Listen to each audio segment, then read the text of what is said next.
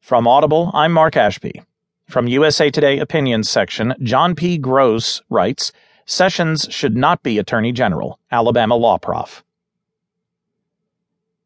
More than 1,400 law professors from 48 states have signed a letter urging the Senate to reject the nomination of Senator Jeff Sessions, a Republican from Alabama, for U.S. Attorney General.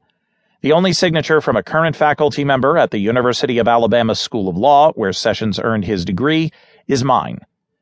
I do not personally know Sessions. I have no reason to think that he has been anything less than a devoted public servant to the people of Alabama.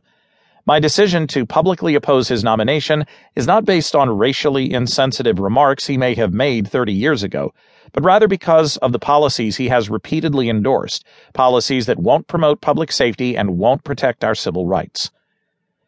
Sessions has been highly critical of President Obama's executive actions on immigration. He also has repeatedly opposed any path to citizenship for people currently in the country illegally, and has said that any non-citizen, here legally or illegally, should be promptly deported if convicted of a crime. It seems likely that Sessions would devote substantial resources to the prosecution of those here illegally, making good on the president-elect's promise of mass deportations. He has said he believes there is a clear nexus between immigration and terrorism, even though studies have shown this is not true, which suggests that he would also use his authority to restrict legal immigration. With Sessions in charge, immigrants would understandably be fearful of law enforcement.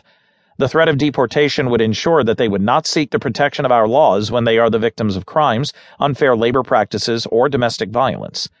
His immigration enforcement policies would create a new class of people in our nation, one that is beyond the reach of our criminal and civil courts. We know that Sessions believes in widespread voter fraud despite the lack of evidence that it occurs. He has endorsed strict voter identification laws, which have been shown to keep eligible voters away from the polls.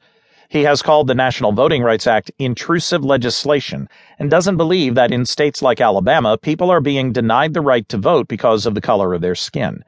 Yet last year, an investigation by the Justice Department's Civil Rights Division, a division he would oversee as Attorney General, found widespread noncompliance with the requirements of Section 5 of the NVRA in the state of Alabama.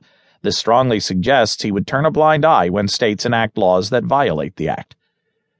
When the Supreme Court found in Obergefell v. Hodges that the Equal Protection Clause guaranteed same-sex couples the fundamental right to marry, Sessions called the ruling an attack on Western civilization. He has called for a constitutional amendment that would define marriage as between one man and one woman. Someone so adamantly opposed to extending the equal protection of our laws to the LGBT community is unlikely to enforce laws that prohibit discrimination based on sexual orientation. Sessions believes that we are in the midst of a crime wave, despite all the statistical evidence to the contrary. He has said that public safety isn't being held hostage by the gun lobby, but by the anti-law enforcement lobby. He also believes that those who protect and serve are unfairly maligned for the actions of an unrepresentative few, even though the Civil Rights Division he'd oversee is currently enforcing 19 agreements with law enforcement agencies that engaged in a pattern or practice of policing that violates the Constitution. Marijuana is a very real danger, and good people don't smoke marijuana, in Sessions' view. He has lamented the relaxation of federal law that prohibits the possession and distribution of marijuana.